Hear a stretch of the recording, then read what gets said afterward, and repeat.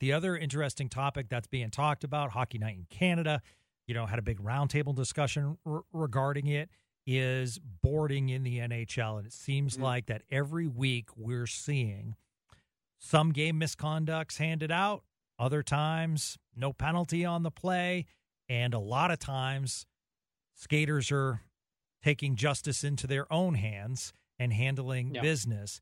And I just wanted to get your thoughts, and if you do feel as though this is becoming more and more of a league, wide issue that somehow the league can address, because, it just seems like, Sean, every few games we're seeing a game misconduct for that penalty.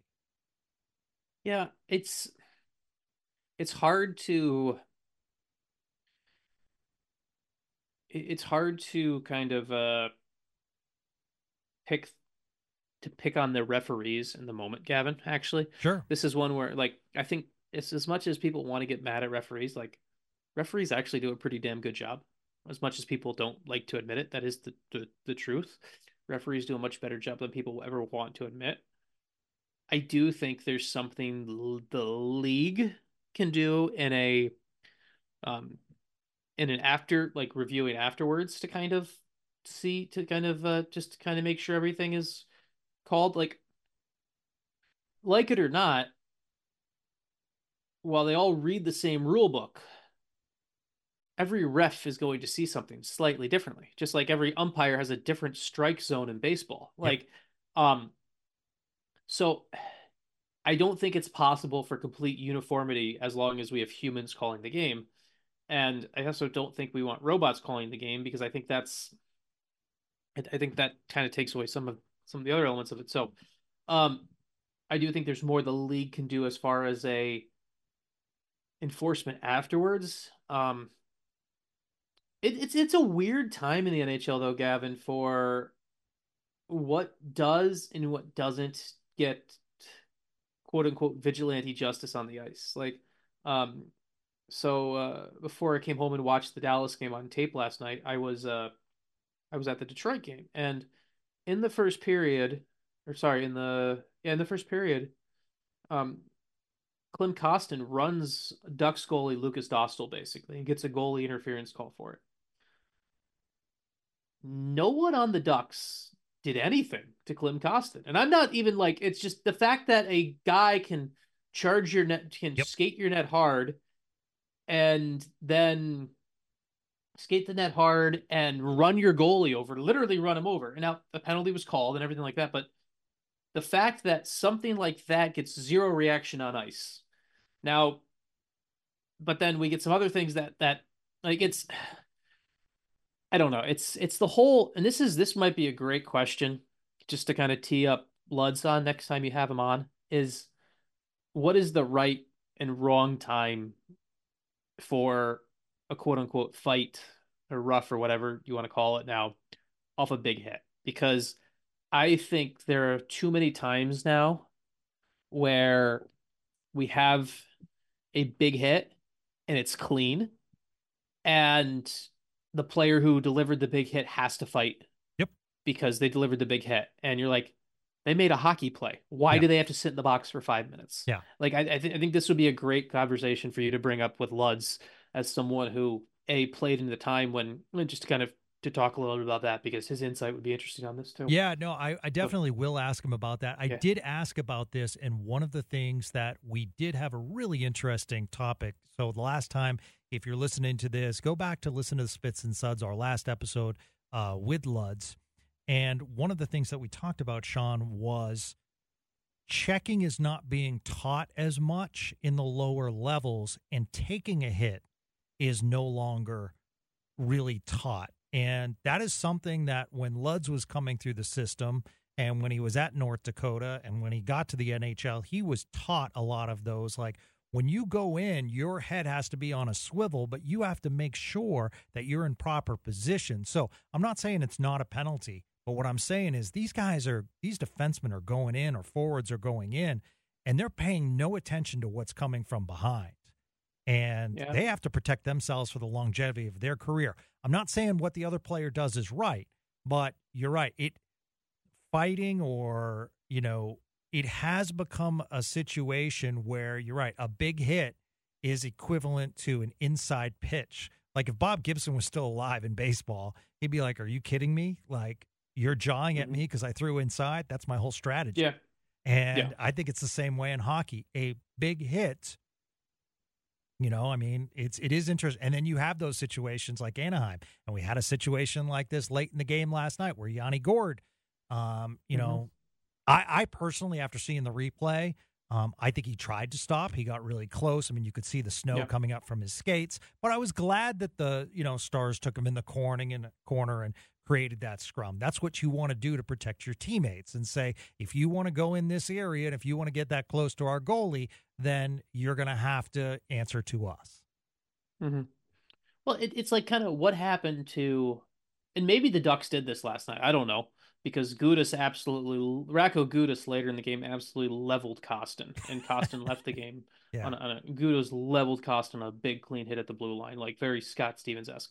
Maybe that was the classic take a number, we'll get him later type deal. Maybe that's what it was. Yeah. But like it just feels like that doesn't. No, it's the game. You don't hit as much anymore. Like it used to be. So the game, because of how well defensemen skate, right? It used to be the forecheck used to be a it used to be the Coliseum almost. Like the forecheck was like yeah, I get 20 strides. The guy's got the puck. I've got like even though this is I get to find the line between charging and hitting, and I get to run this guy into the sixth row. That's what forechecking used to be. Yeah. Forechecking has changed, right? Forechecking is now, and I've talked to a bunch of players about this lately because this is kind of fresh in my mind. Forechecking now has become more and more about just delay the puck, delay the puck, delay the puck, delay the puck. And there's nothing wrong with that. It's just, it's not a physical hitting space anymore in the game, right? Um, and I think especially because when a guy does come and he's huffing and puffing and his arms are cranking through and he's coming in for the big hit, that's when the defenseman skates so well now that they just spin off of it and all of a sudden you're going 5-on-4 the other way. It's just like it's the element of where physicality is in the NHL now is just fascinating to kind of see the evolution of it. And I hope I've made some relevant points because I'm going to use my favorite line on this show, Gavin, and get me back on track. DJ Smith fired in Ottawa.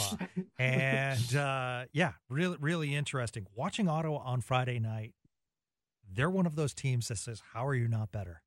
I mean, it's just so interesting. So let's see if they get that, what we call the bench bump, where we saw in Minnesota, where we saw in Edmonton. But I did want to point out something that I wonder if this is a trend in the future for NHL teams that are struggling and make a change. When Edmonton made their coaching change, they also took Paul Coffey, who is beloved in Edmonton, number up in the rafters, famous number 7, and they brought him down onto the bench, and he's been working with the Edmonton defenseman, Yeah. and there's been a lot of improvement. Well, DJ Smith is fired, and Jacques Martin, and one of the things, when a special advisor is brought in, watch out.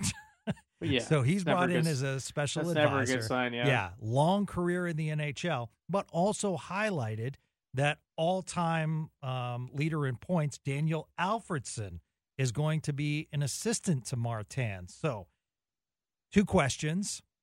Do you see this as a possible trend? And do you think you'll see a bench bump in Ottawa based on the coaching change? Show me a fired coach and I'll show you bad goaltending right now. Oh, good point. Yeah. I mean, like I just pulled it up while you were going through. Jonas Corposalo, 17 games, 892 save percentage. Anton Forsberg, 11 games, 876 save percentage for Ottawa. So it's sometimes the coach wears it for the goaltender. I do think there is a.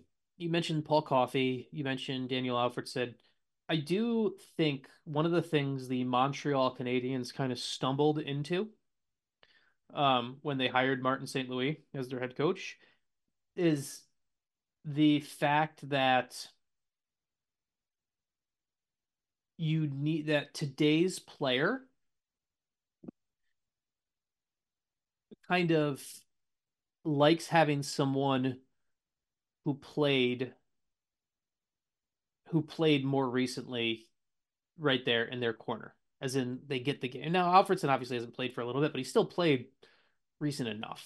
And um, obviously, St. Louis played recent enough. And I do wonder if teams are looking at what happened with Montreal and how St. Louis has kind of helped Cole Caulfield and a couple other guys in Montreal.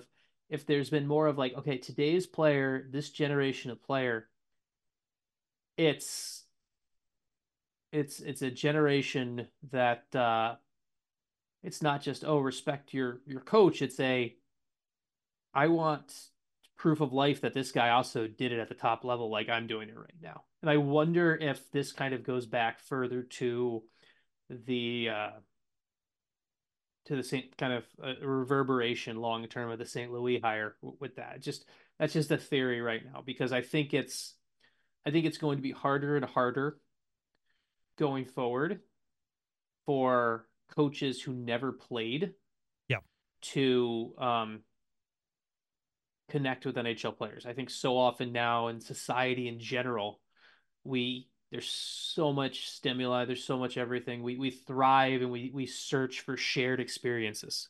That's one of the biggest things, like one of the biggest connector points for human beings in general, not just Sure. hockey players. Sure. And I think they played the game recently enough is one of those things. It's not just a um like, and you need that person on staff and everything. And I know there's lots of people who, like Jim Nill played the game. Like there's lots of old guys who played the game who run the NHL.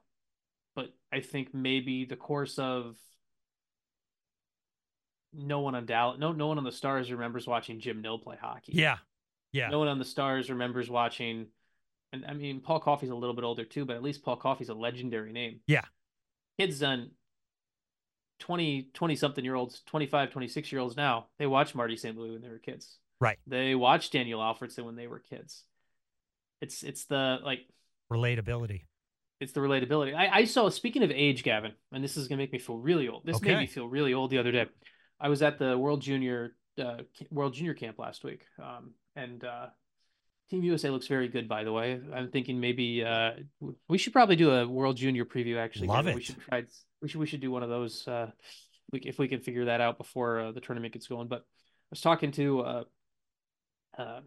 one of the younger writers who was there covering a kid who's he's either a junior or senior at the University of Michigan, and obviously Michigan's got a high number of players on that World Junior roster. And talking to him, and I made a Mighty Ducks reference to something, and just kind of something from the movie because it reminded me of something. And the kid had never seen the Mighty Ducks, and I'm like, this is like, I'm like, I can't be old enough where I'm making a reference to an old movie and it's D3. This can't be where I am now in life. So no, I know. We're getting old. Yeah. I mean, that happened to me a while back where you really got me, and I said, this is one of my favorite songs that the Kinks did. And I was actually on a date, and she said to me, she goes, no, Van Halen sang that. And I was like, no, it was the Kinks. Van Halen covered it. And like it, I had to, show her and stuff. So, I mean, it happens. And yes, yours is a more recent example. Yeah. And yes, we are getting old. And speaking of which, great transition, because something happened last night that I wanted to get your thoughts to end this podcast. So yes, I am a nostalgia buff. And you mentioned the word entertainment. The game is supposed to be entertaining. So on the topic of new coaches, John Hines and the Minnesota Wild play Pittsburgh last night. Marc-Andre Fleury is nearing the 1,000 marks in games. This is likely, unless something crazy happens, going to be the last year we see Marc-Andre Fleury. So therefore, that would be the last game he would play in Pittsburgh. They play a back-to-back. They're at Boston tonight, in Pittsburgh last night. Hines plays Philip Gustafson instead of Marc-Andre Fleury. Even Sidney Crosby was asked about it and said, would have been nice. I don't make the decisions, but it would have been nice to play against my old teammate one last time. Yeah, that's one of the tough ones where it's this is the thing. This is the issue that hockey has. One of the issues with the NHL, not the issues, it's just the reality of the sport. Um, and I actually attribute this to one of the reasons that, to connect a really weird roundabout way, one of the reasons that Mike Modano and Dallas, it took Dallas a little while to give Mike Modano a statue, and they had his awkward departure into Detroit. You don't get human victory cigars in the NHL. And I think that's something that sometimes we need to remember. Mm-hmm. In other sports, in baseball, right? Um, what was it? 2, 3 years ago, Ichiro Suzuki's playing for Seattle, but he's not really playing at that point. He's there. He's having a couple at bats. He's the 25th man on the roster. You don't. You can use the 25th man spot on the roster. Football, you have 52 guys in the roster. I know every spot's valuable, but you get 52 guy spots. Even in Dallas, like, this is no disrespect to Dirk Nowitzki, but like, if Dirk Nowitzki had fallen off a cliff, he could have still been the 13th man on the roster and played 2 minutes and could have gotten his wave to the crowd everywhere he went and all that stuff, right? You don't get human victory cigars in the NHL. You don't get the space on the roster for that. You have to play. You're gonna play 12 forwards. You're gonna play 6 defenders. Um, you from a goaltending perspective, like, Minnesota needs to win games right now. Yep. Fleury has not played well lately. Like, he hasn't played well, and it's kind of one of the things that it's just the nature of the sport. We want these romantic endings and everything like that, and I think sometimes we compare hockey to the NBA because they're in the same building, and like going back to the Modano thing, everyone's like, "Oh, well, you could have done one last season the way Dirk did." You couldn't have done that. Modano had fallen off a cliff. You had to let him go, and it's it's kind of one of those things where I think you have to sometimes remember the nature of the sport we're talking about. It is it is fast. The reason we love it and the reason it's the fastest game on earth is because it pushes people out. Because it's you can't just meander your way into it. Like, it's the reason what Joe Pavelski's doing is so impressive.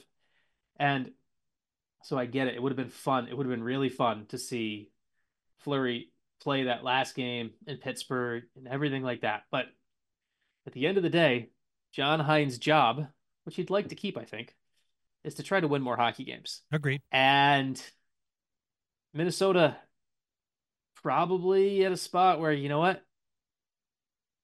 That game, second game of a back-to-back in Boston, that feels like a schedule loss, honestly. The Bruins are rolling, second game of a back-to-back. I'm gonna try my best to win the game that I can win in Pittsburgh. So Yeah. I get it. I get the nostalgia. I get all of the factor. I get everything. It's just the sport doesn't allow for it. It's just an unfortunate side effect of how great the sport can be. And maybe he'll get lit up tonight, but to me, watching this guy's career, he could have a good one tonight too against Boston.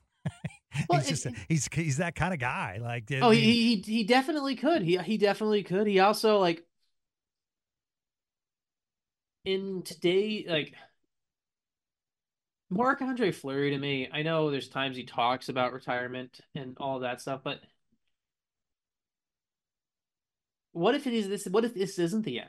Like, what if he goes and pulls a Craig Anderson and like yeah, and go and then all of a sudden, like it's not John Hines' job to make sure Marc-Andre Fleury gets his retirement tour, when in theory, all of a sudden there's nothing stopping Marc-Andre Fleury from signing with, say, Arizona next. Like, I don't, Arizona's an extreme example, but like there's nothing stopping him from still playing somewhere next year. And his and like his 886 save percentage, while not great this year, not nearly as bad when you look at where the state of the league is right now. I mean, the NHL goaltending is not nearly as good as it used to be right now. And the offense has been better and everything. So the fact that if Fleury is still playing somewhere next year, it wouldn't surprise me. It's not John Hines' job to right. make sure that potential last game is there or whatever. And that's so. Yeah, no, you're absolutely right. And I did want to throw out Kevin Chevelday.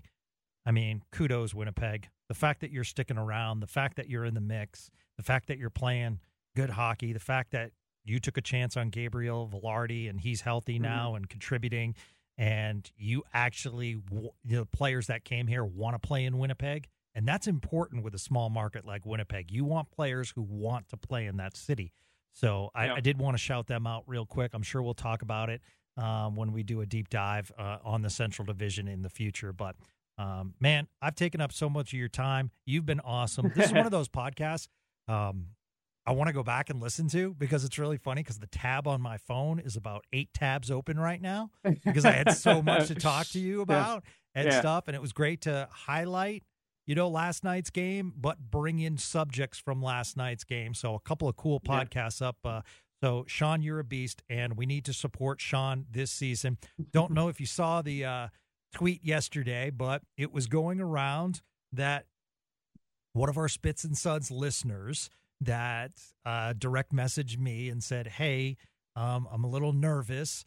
Can you help me out with hockey? I can't ask my friends. And I said, sure. So we've been going back and forth and everything. Well, yesterday at Barnes & Noble's, he found a Sean Shapiro book. And that is wonderful news. Yes, and he picked it up. And then someone else responded and said, I have that book, but it's signed by Sean. And it was really cool. It started this little Twitter thread about Sean Shapiro's book. So the latest one's called We Win Here.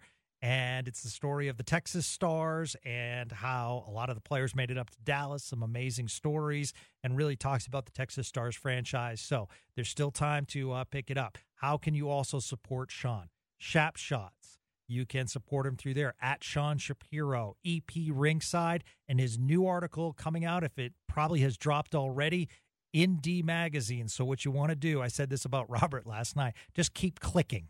That's just sit there for 5 minutes and just click, click, click, click, click to get those hits up because I really want to stand on the podium just for a second and say, D Magazine, you're awesome. While others are cutting back on hockey coverage, we're looking at Sean Shapiro, David Castillo, Robert Tiffin writing articles in D Magazine about the Dallas Stars. So round of applause, massive stick tap to D Magazine for that. You're a beast, my friend, and I will talk to you soon. Man, I appreciate that. Thank you so much. And everyone, thank you for listening. And kudos to Gavin, too, for keeping this thing running and the lights on and everything. So I'm tired. I got to be honest. But we have some really cool one-timers coming up. We're going to talk to the equipment manager of the Allen Americans, and people are like, what the heck? Equipment managers have the best stories in sports, folks. So we're going to do that. You heard the Cross Hannes story, getting a lot of great feedback about Frank Provenzano, who joined us, about Mike Modano, about the Sean Avery incident in the past, about picking Jack Campbell. So, just all kinds of stories and stuff. So we'll keep doing that as well. So we appreciate you guys, and we'll have more in Spits and Suds to come. So that's going to do it for today. Hope you enjoyed the episode, everyone.